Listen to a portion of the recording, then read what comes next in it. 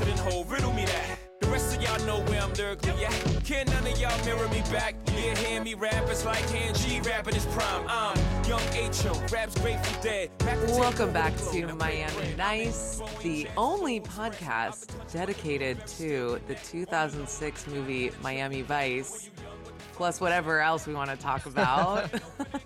We're cruising in the Go Fast boat. We're going to Cuba to get some mojitos. Got my bud right next to me, Blake Howard. Hello, Katie. Thank you for fixing my belt while you drive this Yes, sea penis off to a beautiful port. I don't want you to fly out. We're going like 80 miles an hour.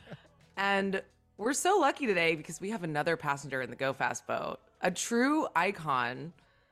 He is the critic at The Atlantic and the host of the Blank Check Pod. We have Mr. David Sims here. Welcome, David, for coming onto Miami Sims. Nice. Hey, hotties. How you doing? Long time coming. We've been begging you to come on our show forever. And we're here, and you're here now. The schedule's lined up. You're here. Everything happens when it's supposed to happen. So we're just very excited. Very happy to have you, And man. it's very early in Australia, and it's just after a live show for Sims. So it's going to be loosey, goosey, casual, cool. Very casual. I mean, you guys have been doing this basically since like the start of the pandemic, right? Like early 2020. And you just kind of like dip in and think, right? You just sort of dip in and think about this movie, right? You just ponder some new like I just sort of like the vibey approach that you take.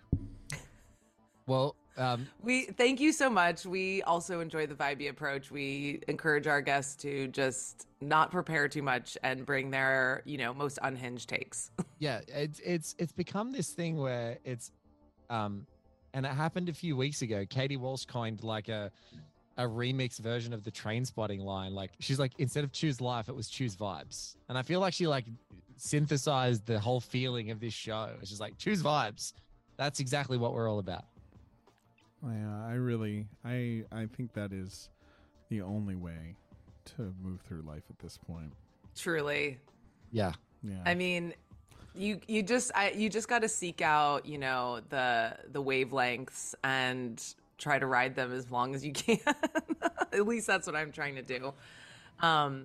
But yeah, I don't know. It's been fun. It's relaxing. It's, not stressful. We just are, jumping in, talking about this movie. And we always encourage lots of diversions as well. So whether that's to LA for Collateral or, we've talked about so many different movies.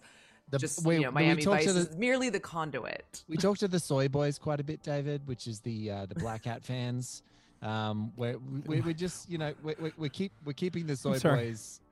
Why are they called Soy Boys? And I've seen Black Hat like 4 times. What is that again? The soy futures. The soy futures. Yeah, it's right. the Soy Futures, Dad. Okay. We coined them the Soy Boys. I mean, look, you guys at Blank Check do heroic work with nicknames and bits and stuff. And as soon as I can't remember, I think it must have been Katie. It was just like, we were just like, man, these Soy Boys and the Soy Futures. And I was like, they need a shirt. They need a flag. So funny. So we try and keep the Soy Boys happy, but they are unhinged. And even our friend Bill Geary. Well, Bilg is the best. And he was, when we did Michael Mann on our podcast, he was the Black Hat guest. The thing with Black Hat is I feel like I love Black Hat. I don't know where you guys are on Black Hat, but we all had this moment when that disc was announced where we were like, finally, the director's cut. And then it was like, no, it's not the director's cut. Like, that remains bizarrely unavailable because of God knows why. I guess Black Hat's owned by Disney now. Who knows when this will ever be resolved. We know what happened.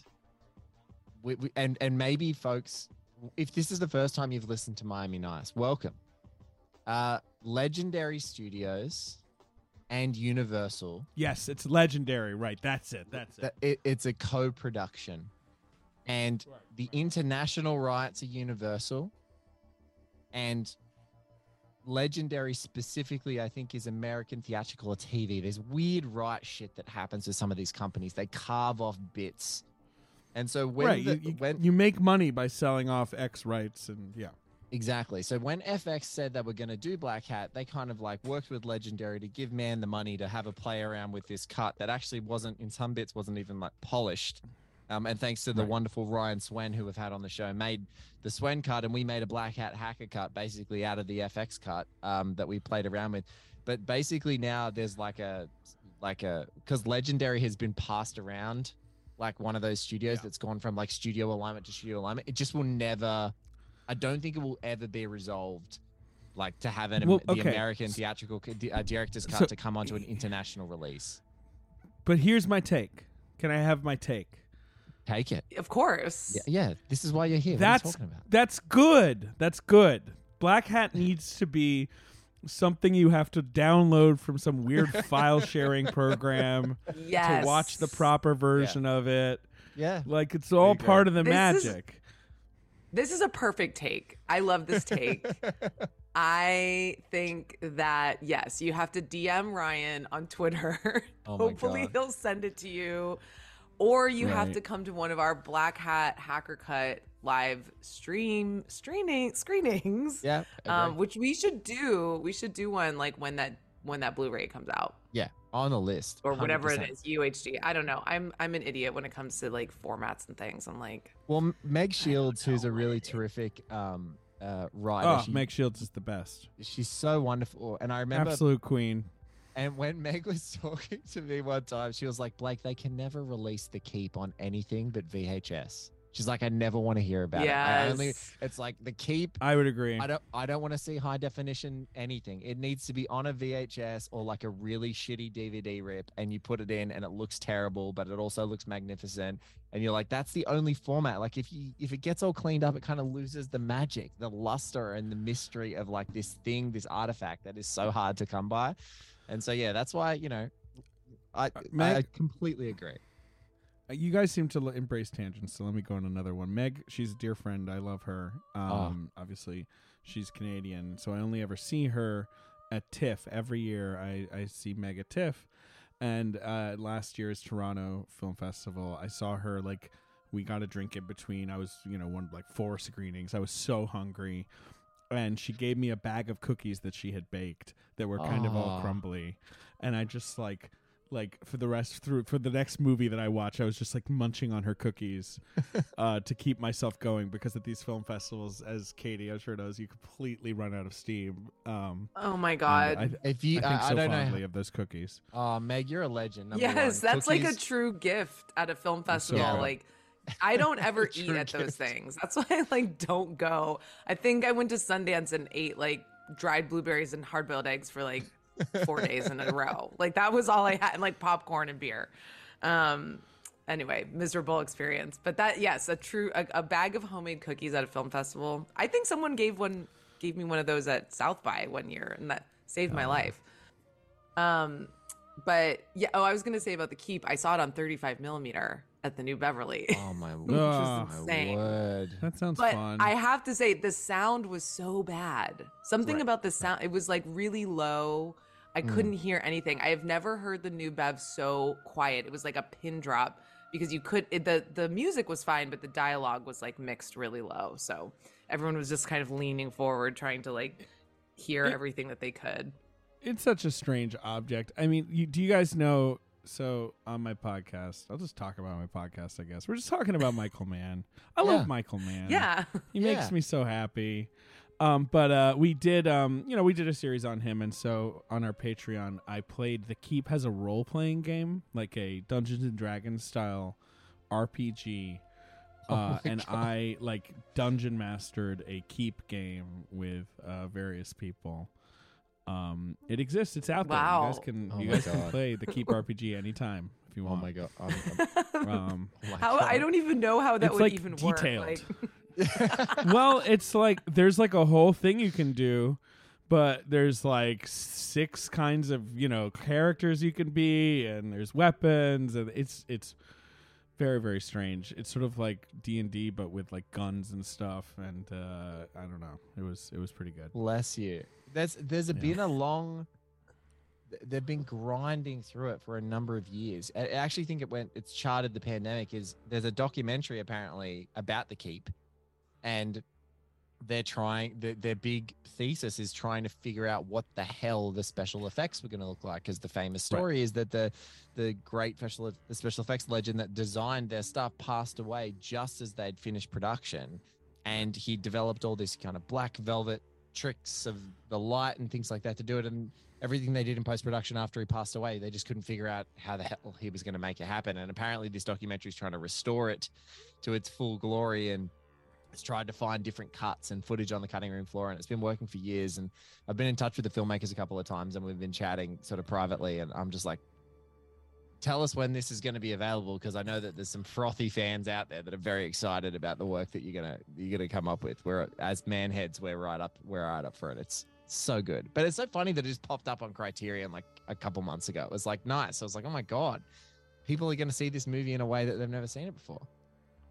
Froth. I just like froth. I like that word. Frothing. Okay, so you're talking about your Michael Mann series on Blank Check. As our way to get into talking about Miami Vice, like if you were to, rank, I mean, I'm opposed to ranking culture, but if you were to rank, I love to rank all of your Michael Mann films, and obviously we always know Heat is number one, but what's number two? Heat is number one, and Miami Vice is number two. Wow. Okay. On my man rankings. Yeah. I have it right here. Okay. I, unfortunately, Katie, am not opposed to ranking culture. I rank everything. I'm a little freak boy who's been making lists since he was 10 years old, and now I have Letterboxd to make all the lists, forever and ever. Can I just tell you, Sims, one thing I love is listening to your show. I'm like, I bet you, I just want to get in and see how many spreadsheets Sims has. I just know that you are a spreadsheet guy, and I'm like, just to be a fly on the wall to see how he catalogs his just spreadsheets. Have access to the spreadsheet. To get into the database of Sims' laptop one day, not to look at any personal information. I just want to see the spreadsheets. I'm excited. All right, please go on your rankings. Sorry about the digression. Right. That's like if someone hacks me, whenever I finally get hacked, they'll just like throw my nudes in the garbage or whatever. They'll be like, where are his spreadsheets? Like, come on. They're buried in here somewhere. Hathaway is just trying to get into your computer. He's like, where is the Soderbergh ranking?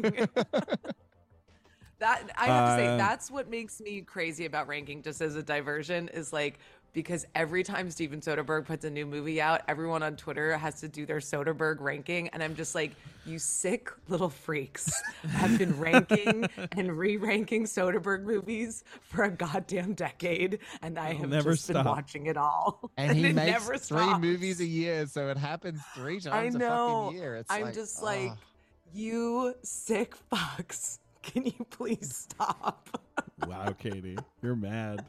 I love this so much, this energy. This is so good.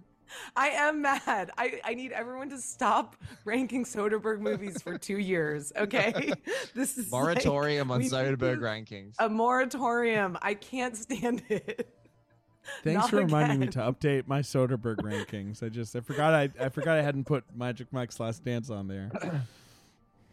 If you tweet it, Sims, I swear to God. No, I would never do that. This one's so private. Mad.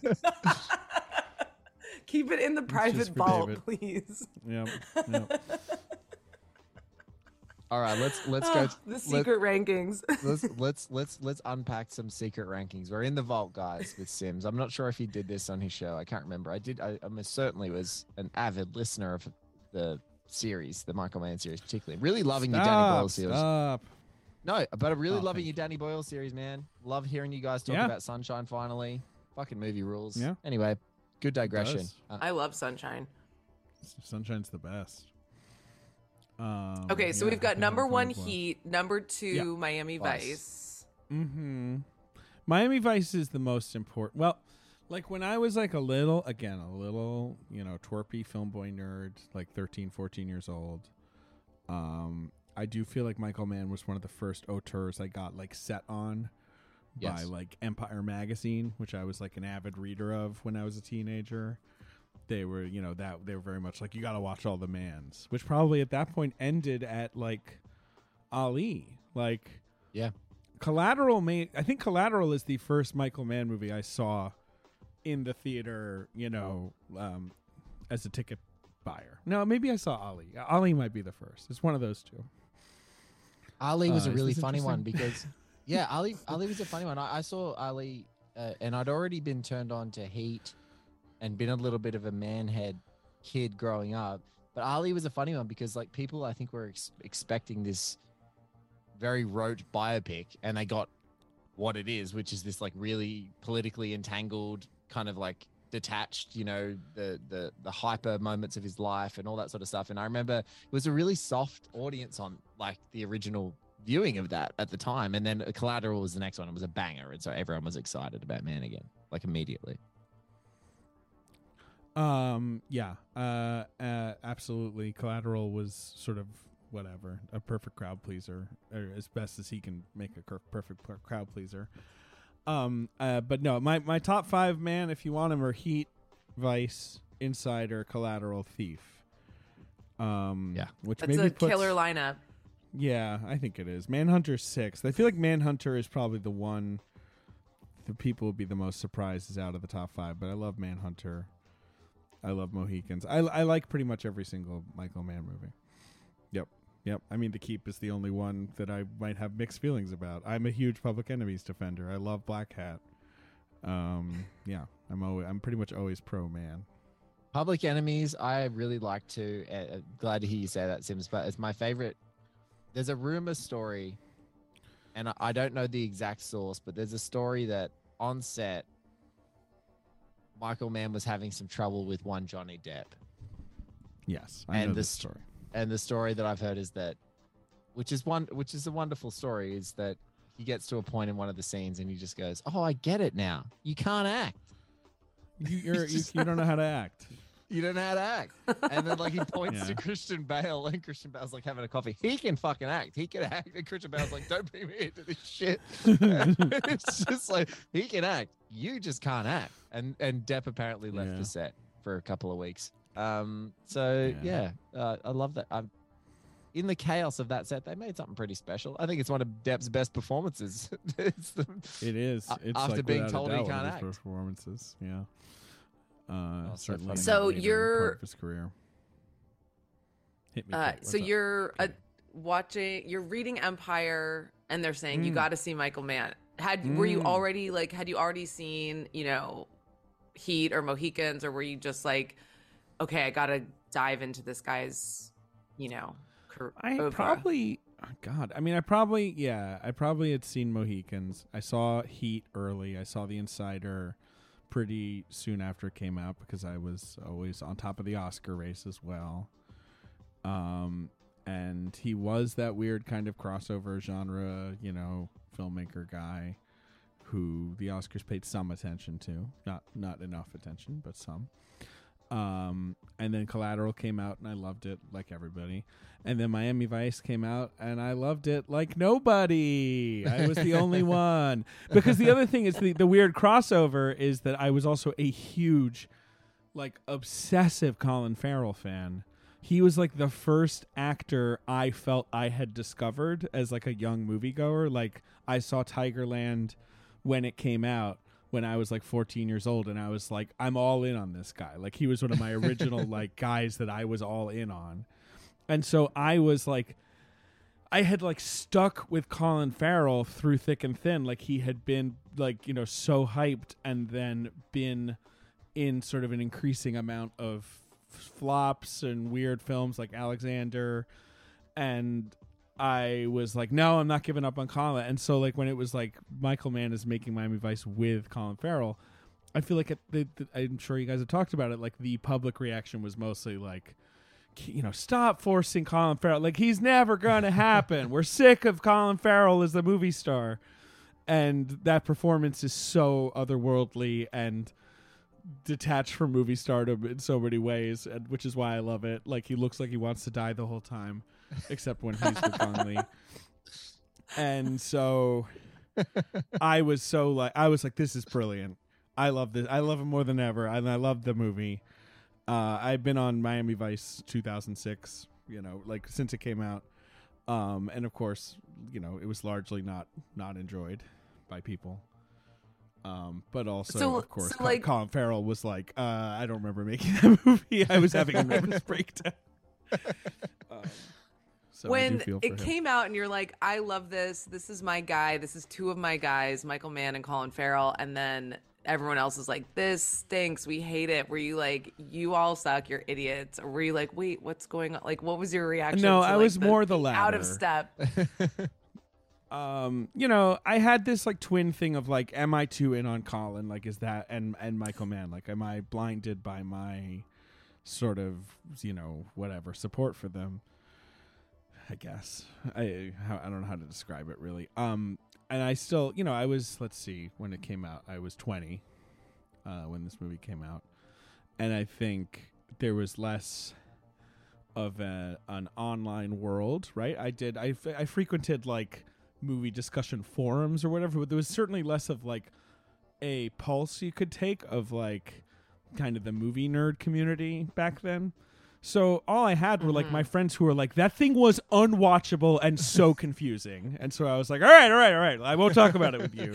And then like even on the message boards or whatever, there would just be a couple people who were like, I don't know. I mean, it was really different. Like, there's nothing quite like that this year. I guess I'll give it that.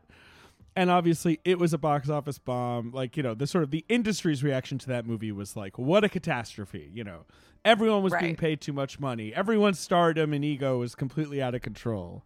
And so it took, I mean, when did people turn around on Miami Vice? Like, or was it just a very slow drum beat? This is such a good question. Let's try to pinpoint it right now when people turned around on Miami Vice. I think it was, if I have to say the first, because I remember around this time being on Twitter for the first, if we age ourselves by Twitter, I feel sick. But anyway, we're all doing fine.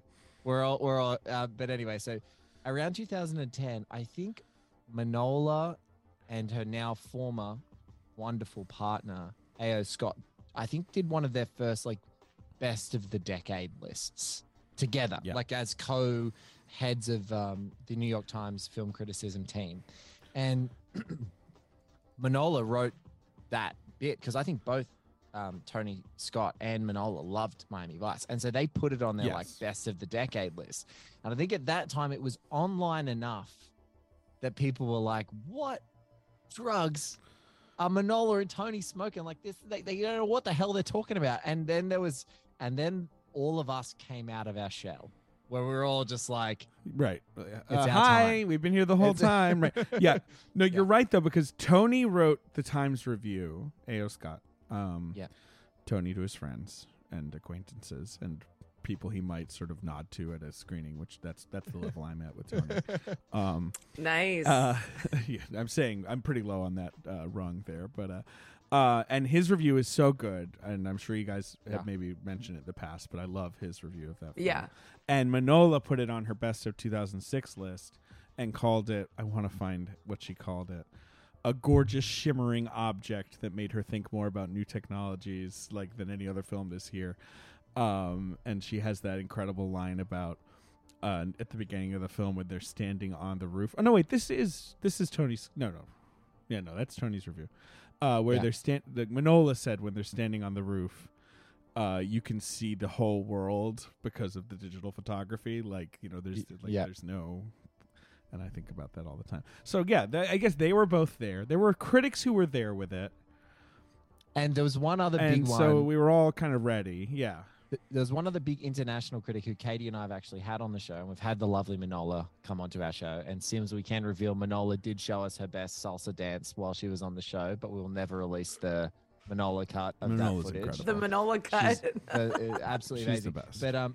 But there was one critic, an international critic named Jean-Baptiste Thuray, who is one of the best international critics. And because I'm in Oz, there's a little indie publication that does translations. It's called Senses of Cinema. It's more like critical writing on cinema, and they took a translation of his big thesis on Miami Vice, which he called The Gravity of the Flux, which is and this was only written in 2006-07, it was right at that time. And so he's like a Manola or Tony equivalent in France. And so he was just he wrote this piece it's the best movie of the year, sort of like amazing, talking about technology, talking about our lives. And it was kind of at that time, and I read that in Senses of Cinema. It was like one of the only other positive reviews that you could find. You found Manola's little snippet in her best of the year. You found Tony's great review, and then it was and it was that, I think. But yeah, 2010, that was the time.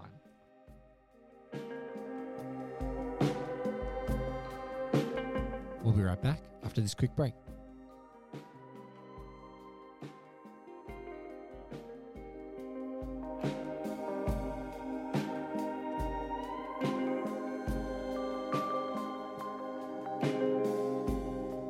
And I joined Twitter in 2009. Yeah. And same. So I feel like that's okay. Yeah. So we've got the same anniversary. And I feel like that was like when people start. Well, no, people were not talking about Miami Vice at that point, but that's when by 2010 we're like on Twitter. Back in the day, all you could do was exactly as you said, Sims, which is like you'd get your friends over to your house who are like maybe moviegoers. You're like, hey, did you guys ever check out Miami Vice? And they're like, no. And you're like, great. And you just try and like indoctrinate like 3 people at a time that this movie fucking rules. Like that's all your job was to just get that 3 people at a time. And you could then, once we had Twitter and things like that, and you could start banging the drum beat. I was like, Miami Vice, I've always like right from that first moment, loved this movie right there. Loved it immediately. Thought it was the best movie I'd seen. Absolutely. I didn't see it till like 2012. I saw it in grad school. Normal. That was the first time I saw it. It's good. Yeah. Did you wait, Katie? Did you see it in film school? Like yes. Was it a part of whatever, a syllabus? Yes, I took this amazing class called this was at USC in the film studies program masters with one of my favorite professors, Todd Boyd, the notorious PhD, a nickname he gave himself. This man is swagged out beyond control. Like every time I walked into the classroom, this guy rules. First of all, he's in every documentary about like basketball. He wrote The Wood, that movie, The Wood. Like he's in like every documentary about like hip hop, whatever. Blah.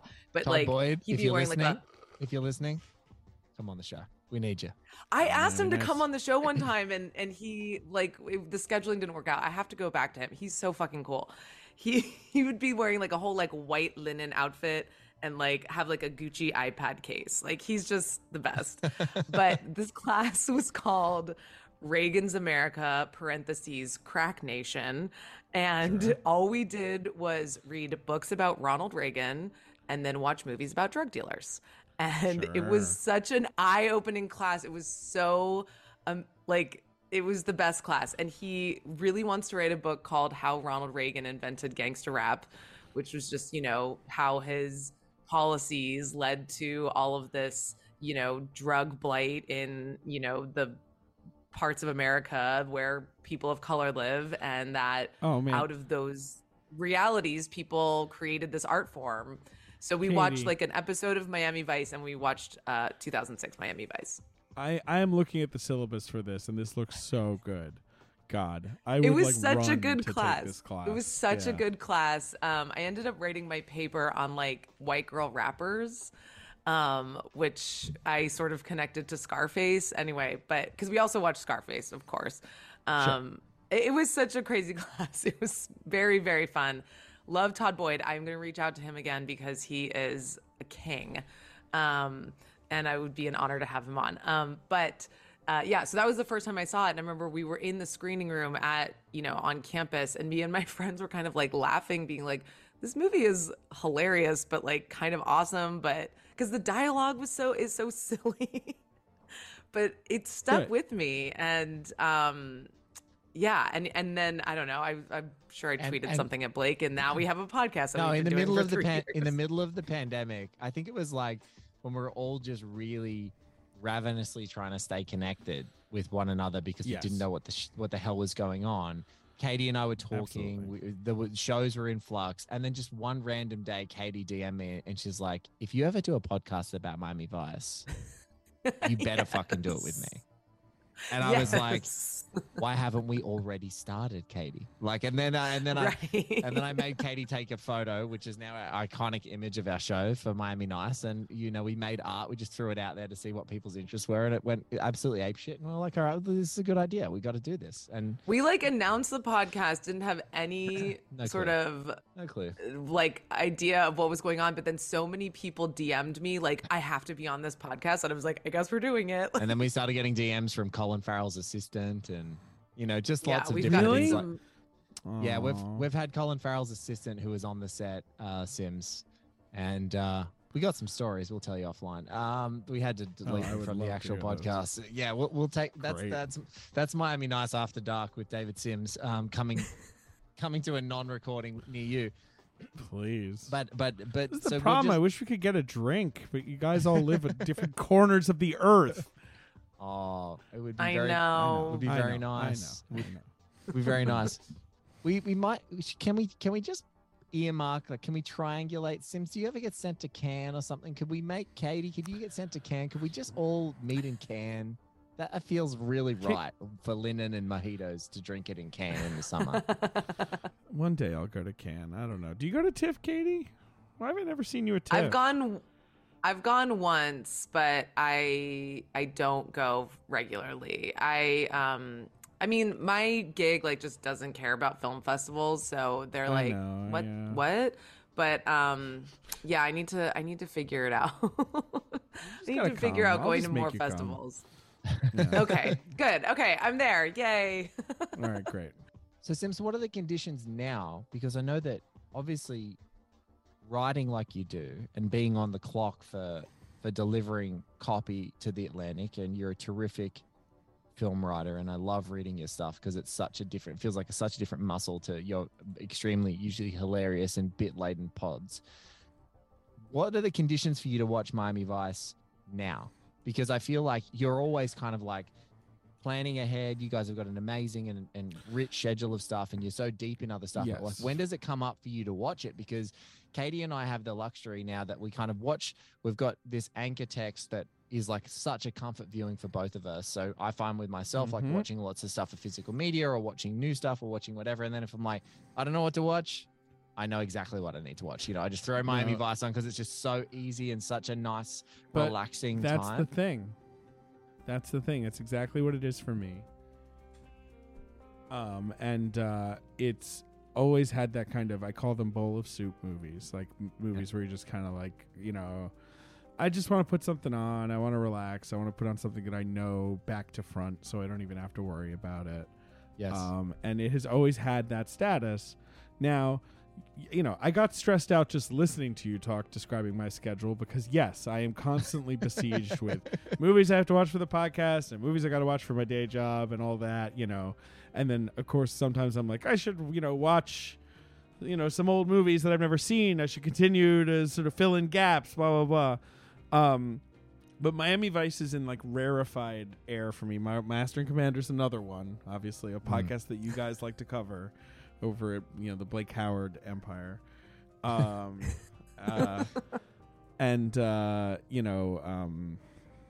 Ponyo is a big one for me.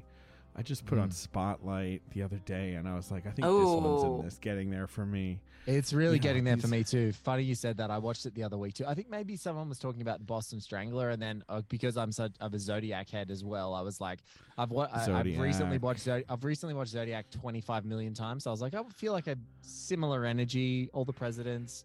I was like, I'm gonna dive into Spotlight again. That movie fucking like it really is. I'm like, it's so Spotlight is perfect. That is another one where it's like, let's not be embarrassed, folks. Like let's just right. And I know that film won Best Picture. Like the Spotlight's reputation is not particularly in danger, and yet I still feel like it's maybe underrated as cinema because in the film Twitter world they don't appreciate Spotlight.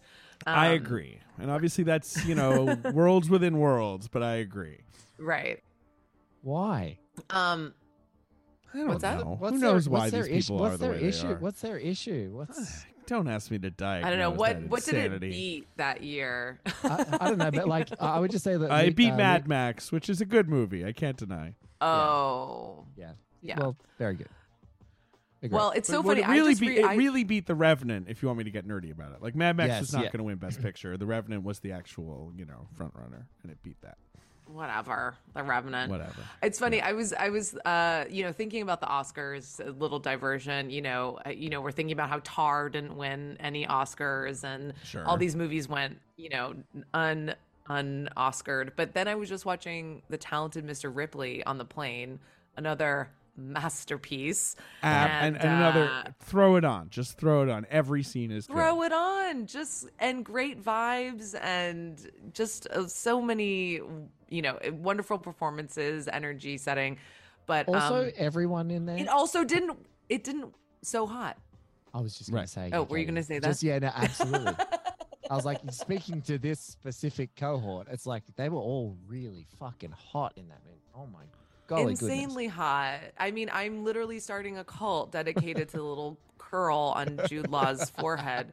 But it didn't win any Oscars. There are a lot of masterpieces that never won any Oscars, so that's not our arbiter of taste. Heat, zero wins, 0 noms. And wow, the great writer and for Variety, Chris Tapley, Oscar prognosticator extraordinaire, said, Blake, it's unsullied.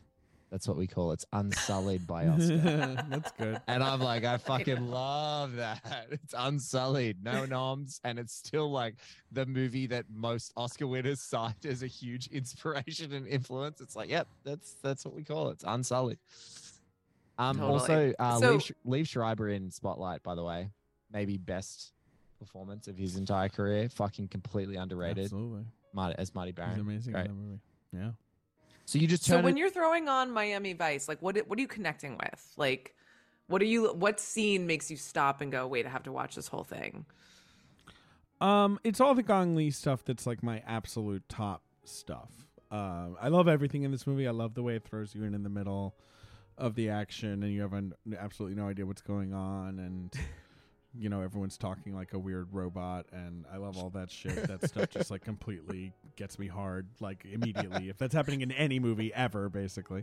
And it's such a strange, but no, it's like, I think, and I'm sure you guys have talked about this, and I feel like you talked about it with Manola. I can't remember, but like, I think the romance in this movie is the most surprising swerve the movie gives you, in that there's so much of it, and that it is such an idiosyncratic romantic dynamic, like every part of it. Like, obviously, undercover cop falls in love with his, Mark. That's a tale as old as time or whatever, but just like this sort of instant connection these two have, even though they sometimes seem like they're like existing in different universes at the same time, but that's sort of part of the magic.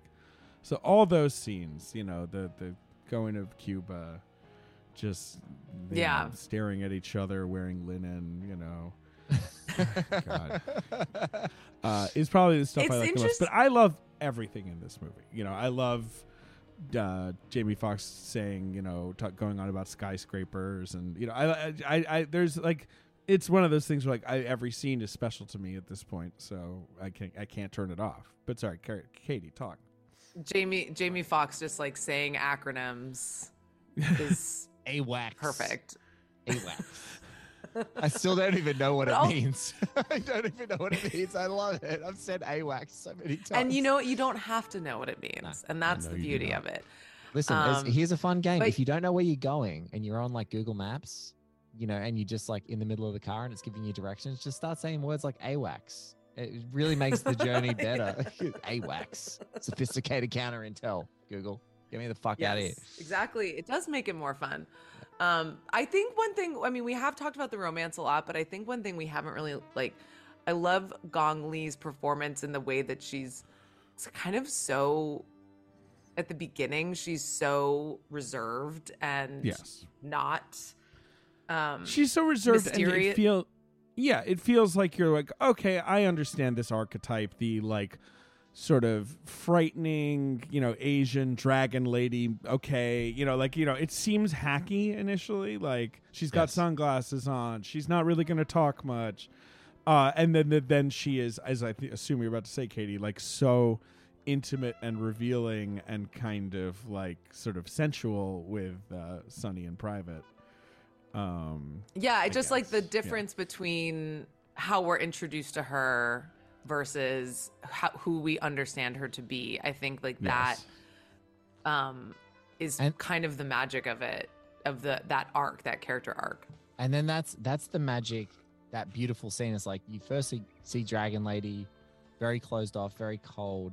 And then you see this little dalliance to Cuba, which is such a beautiful oasis in the middle of the movie. And then the next time you see her, which is even more fantastic, is she comes out of the airplane before she gets into the car with a little bit of Audio Slave playing, as we have want to do in this movie. And she comes down and you're like, oh, there's the Dragon Lady. But you know that like underneath the Dragon Lady is this very sensual woman. And so that scene just like pulses with another level of electricity, because you're like, oh my God, there's a fusion of these two different versions of this character that we're seeing, and we get to see them sort of come out together.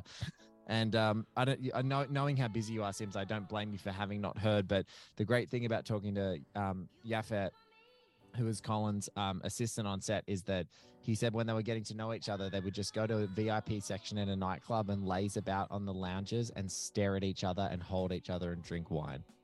That's and just fall in love. That was their preparation. Yeah. They would just Gong Li couldn't even speak English. They would just like lounge on a couch and fall in love with it, just stare into each other's eyes, and it's like a phonetic performance. Right? Like yes. You know. I mean, I swear to God, I know Colin was like out of his gourd while he made this movie, and like, but can you just imagine the shenanigans those two got up to? Oh my God. Sorry. Oh yes, we can, and we will. We will write fan fiction about it, and we do on this podcast. Yes. It's so if weird. Someone said describe your perfect day, I'm like, I don't know. Lazing on a lounge with Gong Li, falling in love with her. Like, that's enough for me. Obviously, look, this movie has action and stressful situations and violence and so on and so forth. But isn't it funny how when you read about the production of this movie, you know, it's like, oh my God, it was a nightmare. The whole thing almost fell apart half a dozen times. Colin Farrell checked into rehab when it was done. Like, it was so insane. And then you watch the movie and you're like, this is like the chillest summer blockbuster I've ever seen. Like, everyone is cool as fuck. No one yells. Everything is all, you know, like sort of like Michael Mann 401 level dialogue, you know, right? Where it's like, it's sort of beyond abstraction. And like, that is how I felt at the time. 20-year-old David seeing this at the Odeon, the Holloway Odeon, which is where I saw it. In London, like, which I remember very well. So with my brother, I was just like, how did they fucking get this into theaters? Like, as a summer blockbuster, it really felt like a, you know, whatever, like like it had been smuggled in, like that. Yes. Everyone was sitting down, being like, "Oh, Miami Vice, great!" You know, it'll be like that. It'll be like the show, right? Like, what was I want to? I mean, Go ahead. I think everyone thought it was going to be like neon and pastel and yeah, exactly. Sort of the stereotype of what Miami Vice is, which Charlie's Angels, it was going to be Starsky and Hutch. And it was not. And it was just like ambient, you know, abstraction, vibes, eroticism. You know, just like, let's look at this big fucking cloud for a little bit. Looking out at the water. Good cloud action. But really good cloud. Yeah, I don't know. And as we've come to find out, like, that stereotype of what Miami Vice, the TV show, is actually has like informed what Miami became, because Miami was like, oh, we want to be what people think the TV show is. So that's why it sort of styled itself after the show, which I think is really fascinating. And then we had someone on who's from Miami who was saying that, like, when the movie came out, everyone was like, wait, what is this? Like, this is trailer us? Parks and like Aryan Brotherhood and like, you know, wait, are you sure? Like that, no John Johnson, no Blazers. Well, I guess there's a Blazer or two in this movie, but, yeah. It's really made, I think it really made people question like what a summer blockbuster was, as you say, and also like what Miami, what's the image of Miami that we have now. So it just, I think, gave everyone an existential crisis. I also want to thank David. He might not even realize this, but I'm sure that on a couple of like streamers in Australia, they are Blankies fans. And my friend Alexi, who I do a great physical media podcast with, Imprint Companion, Lex has a show called Total Reboot. And I'm sure that there are listeners of both Blank Check and that. And one of the reasons is because whenever I just randomly know, like I've listened, the week comes, the new series is out, I listen to the show, and then miraculously on like a local Aussie streamer, the movie that you guys are talking about, it suddenly is on the featured page. It's on the front. It's front loaded. Netflix is starting to do it too a little bit. Like I think they must have, maybe it's my algorithm or whatever, but I like detects what I'm watching. And I think that all this stuff that we're talking about, like being able to go back and have the vibe, is like the thing that I think that is making this movie stand out even more every year and making the vintage just age so much better is because when you put it in contrast with just the schlock that we're delivered as this is a blockbuster or this is an action film and this is the boundaries that we're working with, and they're all glorified kind of like terrible TV movie level quality things. And then you drop Blackout on Netflix and it's #1 for like 9 weeks in a row for some weird reason. It's like, oh, this has something different. Its aspirations are astronomical compared to just the schlock that you delivered. And that's what I think also is helping cure it almost like of these movies. It's just like they come out and when you compare them with what you're receiving right now, you're just like, this isn't even the same planet. Like, guys, it's not even on the same level. And you get that completely different experience. It's a good movie. Do you think in 20 years people are going to be like, oh my God, Red Notice, they don't make movies like this anymore? Oh, God. And that's when we'll all retire. That means it's over. No, I think they will. Playing the devil's advocate. The Red Notice reclamation is not what. That's when I've logged when off. they're like, actually, the Gray Man is really good. I'm gonna fight those people. You're so mad. You're so mad right now. God. Seething. Red Notice is the worst fucking movie I've ever seen in my life. I actually asked a friend to come over. Red Notice is horrible. I had to file a review for it. And I was like, hey, do you want to come over and check this movie out with me? And we're watching it. And he's a very passive film viewer. Doesn't watch a lot of flicks. I was like, I'll just watch it. And I was so mad that I basically, it was like a running commentary of my inner monologue, which is coming out of my face while I was watching that movie. Like, they're not even in the same fucking room. I don't think they're in the same room. I just was couldn't stop myself. I couldn't watch it like a human being because it was so ghastly. And The Gray Man is awful as well. A $300 million awfulness. There are movies that I'm like, that I kind of liked from okay. I kind of liked Spiderhead last year, the Kaczynski movie on Netflix that nobody watched. Yeah, pretty fun. Like Spiderhead. Like okay, Spiderhead I liked it. Right? Yeah. And I feel like 2 or 3 years from now, there's going to be a lot of people being like, it's like kind of low-key good. No one talks about Spiderhead. Like, I think that'll happen. Like, there's movies like that that just kind of, for whatever reason, didn't stick because of when they came out or whatever, that, like, will get some traction. Not fucking Red Notice. No one's ever going to think about Red Notice again. I know. I'm just imagining, like, I'm just...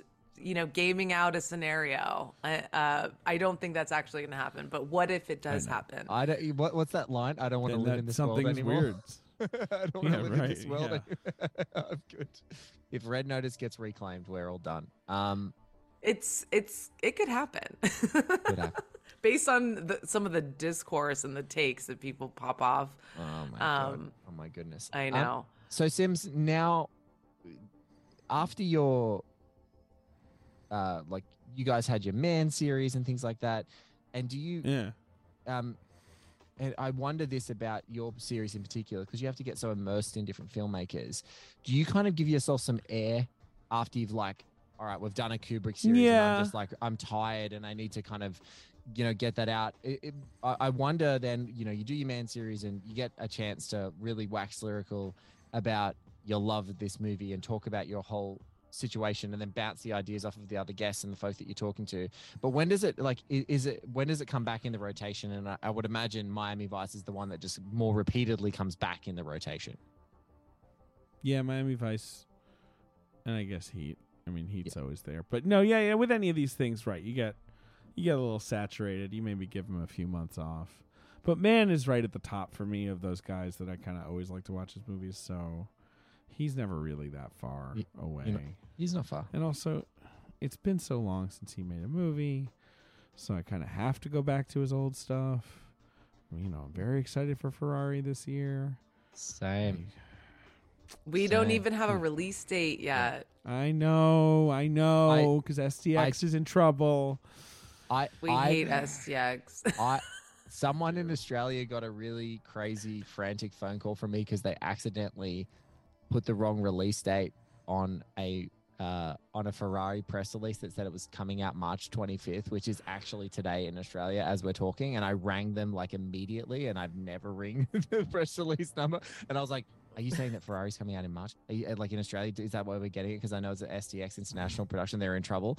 And they're like, oh no, I'm really sorry. That's, we accidentally put the wrong date on that. It's actually later this year. It's undated right now. And I'm like, okay, fine. I'll just be depressed for another 6 months until you guys I think not.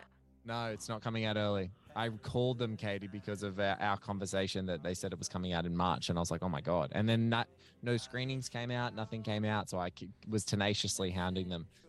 Did my best Woodward from All the President's Men, just calling around trying to figure out what was going on with this release in Australia. Yeah, I mean, I think we'll get it this fall. It's just, I guess it's also that like he reemerged, right? Like there was Tokyo Vice, obviously, but also just the book and him doing interviews and him doing Q&As. Like I just feel like there was more of Michael Mann all of a sudden. And, I started hearing more stories of Michael Mann sort of weighing in, like, at dinners. Like, oh, I like this movie. And I was just like, I need him back. He's so important to me. And I just want him back. Yeah. Yeah, I just want him back. And he's not young, I don't mean to be morbid, but he's 80 years old. Like, come on. Well, we just need Heat too. We just need Heat too. I mean, I'm all for it. We're ready. Do you have any thoughts on the casting rumors? The Heat 2 casting rumors. So it's Adam Driver and Austin Butler, and what is the idea here? What is the idea here? Adam Driver is 18 feet taller than Al Pacino. Like that's crazy. Is that surely isn't the idea, right? He's young De Niro. I think I know what's happening here. Okay. I think Driver is going to play the villain.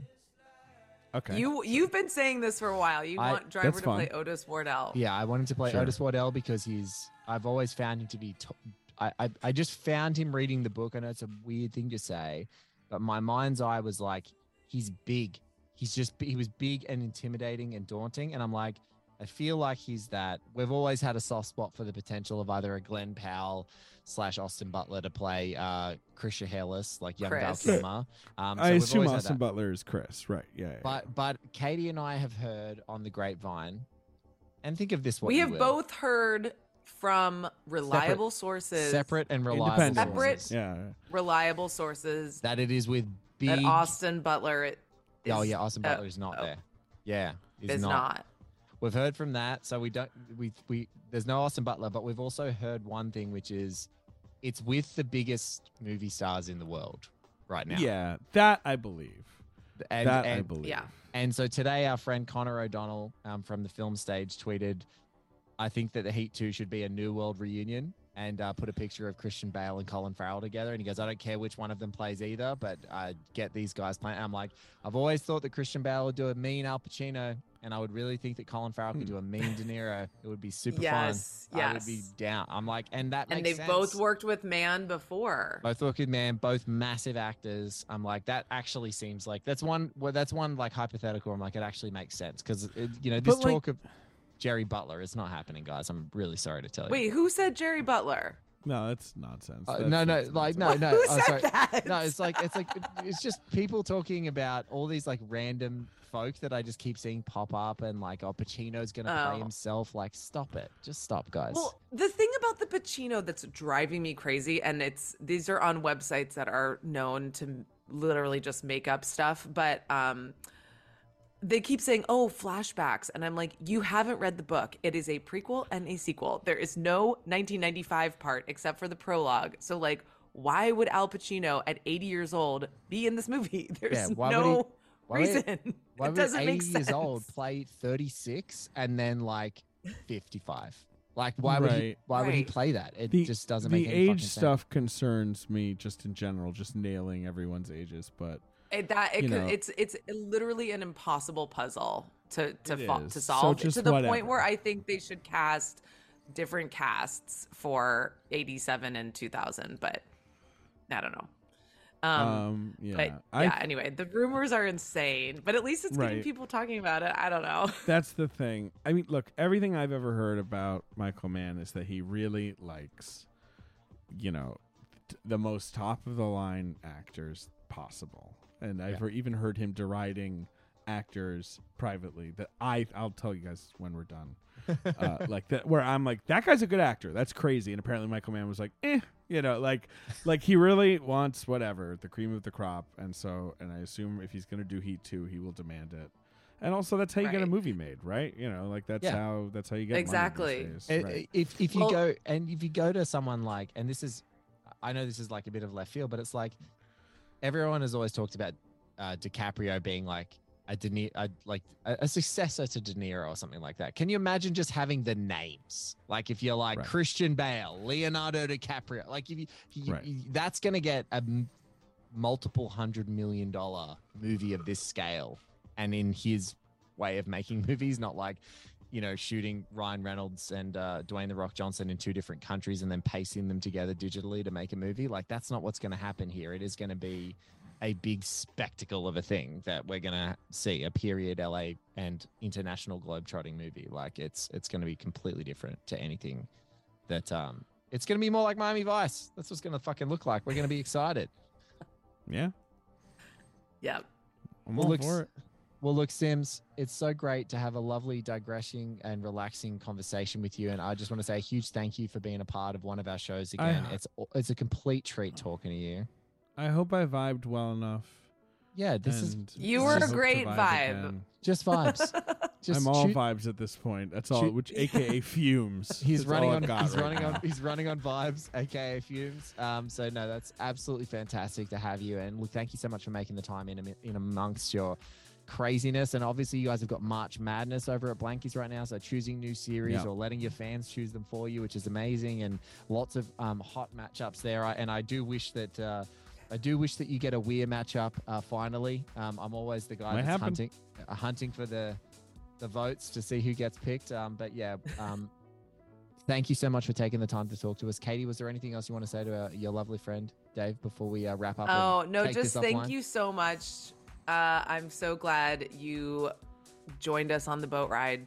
The boat ride of vibes. Katie, That's what this come is. back to New York. Let's get lunch. Come on. I know you were just here for like a hot second. I know. I was here for a hot second, and I was there for my friend's birthday, so I you were was doing your scheduled. thing. Yeah, I know. We got to do it. Okay, we'll do it. Absolutely. Thank you guys for having me. Of course, love to do it. Love to talk Miami Vice.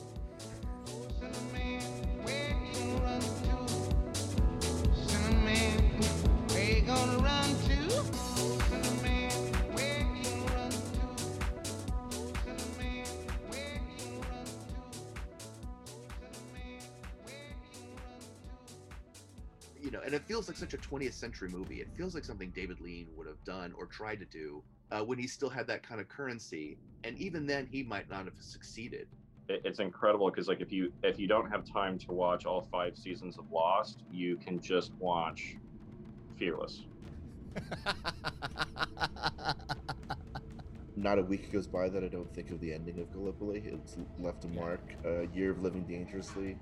And then something like Last Wave, even, that's so deeply embedded with the land and the story of the land, the story of the place. I don't know that I'd seen very many movies at that point in my life that had such a down ending, and they had such a sort of strong sense of folklore attached to it as that, and something always so poetic and lyrical about Peter Weir's work. Gallipoli was the first movie that ever traumatized me, and I don't think I ever really recovered from it. And I'm still upset that they played it in school. Like, I don't think it's actually possible to make they say it's not possible to make an anti-war movie, but I think Peter Weir pulled it off. Yes. Because no one watches that movie then thinks, I want to go to war. Peter Weir is the greatest director that Australia's ever produced. Like, bar none, hands down. Like, no one else is even in the room. I think you have covered some really titanic filmmakers and some really titanic films so far, but I truly think what makes Peter Weir special and what makes you doing this one special is we don't talk about Peter Weir that way, and we should. Peter Weir is one of those guys who I don't get why he isn't a bigger name, why he isn't more in that rarefied air. Yes. Because I think film for film, he's one of our very best filmmakers. He has brought his A game repeatedly to many properties. There are films of his that I hold very dear. Fearless, The Mosquito Coast. I will fight somebody if they talk bad about The Mosquito Coast. Man, I love that movie. But in general, I just think he is a special filmmaker, a smart, lyrical, hallucinatory filmmaker. He's a very dreamy filmmaker, and I don't think he gets his due. Master and Commander is one of my all-time favorite movies. It's easily one of the best movies of the last 20 years. It's, it's a grand scale. There's a historical backdrop to it, but at the same time, there's such an intimacy in the relationships. Which I think is not just a great film and one of the last great epics in the truest sense. I think is actually kind of a sliding doors change point moment in cinema history. I think 2003, when that comes along, and it is an old-fashioned, we don't make them like that anymore type film. I think if Master and Commander spawns a franchise at that point, the entire cinema landscape globally is completely different. That's the movie that I wanted to see 10 of those, and I know they're big fans of Fast and Furious and everything, and God bless you, but Master and Commander should have been. It's one of those things. Again, I'm not a seafaring man, sir. But there is a sense of authenticity. There's a sense of really watching a genuine dedication to recreating history unfold on a big screen in front of you that can't help but inspire just genuine admiration and awe. If you're going to pick a film where he really brings every one of his skills to the table, it's Master and Commander. I think you picked the right one, man. Yeah, very excited to see what you pull out of this, Blake. That's right. Our next series is Peter Weir and Russell Crowe's Master and Commander. The series is called Podcaster and Commander.